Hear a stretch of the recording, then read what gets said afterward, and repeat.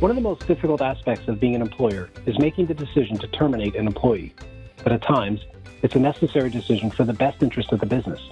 It's important, however, that you handle the employee separation process with extreme care to ensure compliance with federal and state requirements and a smooth transition for the company.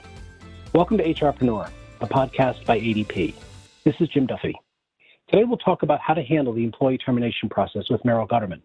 Meryl works as counsel here at ADP. As always, Meryl, thanks so much for joining me. Hi, Jim. Thanks for having me today.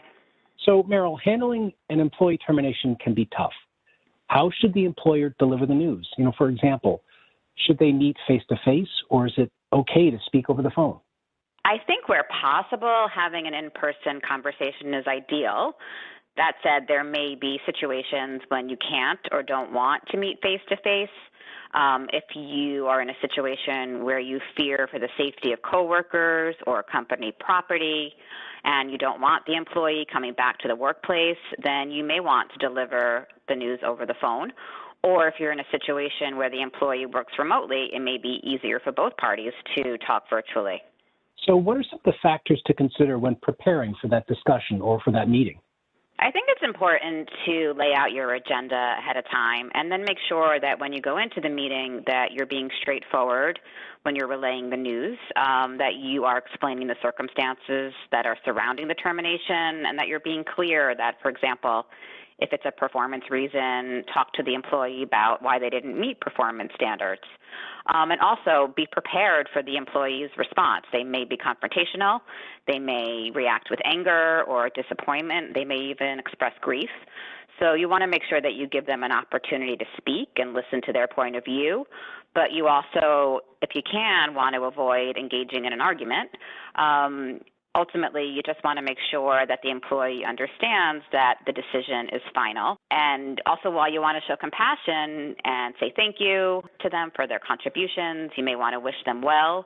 You also want to be careful about saying anything that's false or misleading in an attempt to soften the blow of the termination. All right. Who should be present at a termination meeting? Should you, for example, include HR? If there's an HR rep that you have that can be present, that would be great. It's a good idea to have a witness present at these meetings. They can help you take notes and make sure that there's an accurate record of the conversation. You want to make sure that you're documenting the conversation as far as the reasons for separation, the effective date, and you're keeping that record in the employee's personnel file. If the reason for termination is because of misconduct or performance issues, you want to make sure that your records are clear and show support for your determination, and you want to make sure that you're documenting any past performance reviews or disciplinary notices. So what must an employer provide when terminating an employee? Well, employers should make sure that they're prepared to provide information about the employee's final pay and benefits. Under federal law, final pay is due by the next regular payday, but many state laws have stricter deadlines, and some of those laws require final pay on the day of termination. Also, depending on your state, you may be required to include accrued, unused vacation and paid time off in the employee's final paycheck. So you want to make sure that you're up to date with understanding what your state law is to make sure you're complying. And you also want to keep a record of when you provided your employee with their final pay. If the employee is enrolled in group health insurance, they may be entitled to health insurance continuation or COBRA, and that triggers certain notice requirements. So you want to work with your health insurance provider to ensure the employee is properly notified. Also, if they're enrolled in a company retirement plan, you want to provide information on their options after leaving, whether it's cashing out, rolling over, or keeping the plan as is. On top of that, there are several states that require employers to provide a separation notice that details, among other things, the reason for and the date of separation.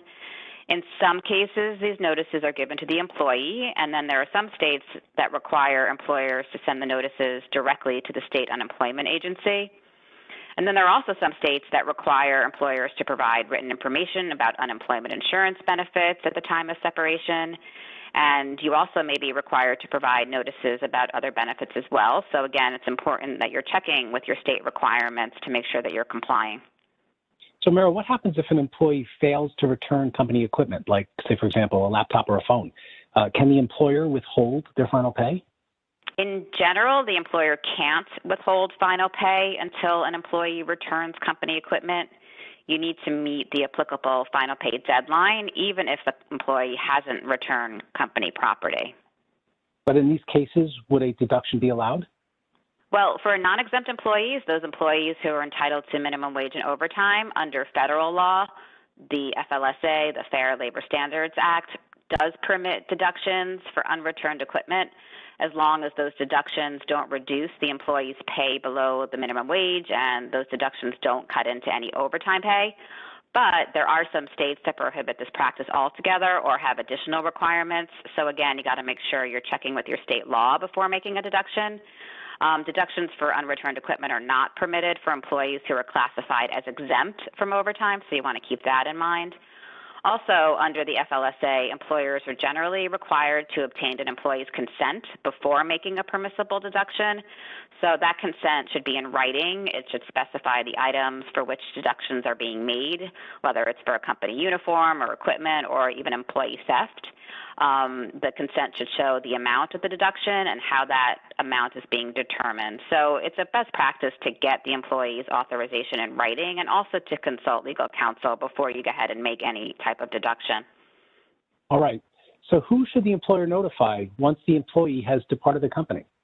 I think it's important for the employer to think about who the employees had contact with, whether it's staff, coworkers, key clients. All those contacts should be made aware of the employee's departure. It's important to explain to them a succession plan, who will be handling the departing employee's work responsibilities, and any future contacts who can address any questions that somebody may have. I think it's important to work with coworkers to identify the resources that they may need to handle any extra work that they may have as a result of the departure. All that said, it's important to make sure that you're not disclosing the reason that the employee is leaving your company. Understood. Thank you, Meryl. Both the decision to terminate an employee and notifying the employee of that decision must be handled very carefully. Employers should make sure to know and comply with all applicable laws. On behalf of the entire HRpreneur team, thanks for joining us. Be well.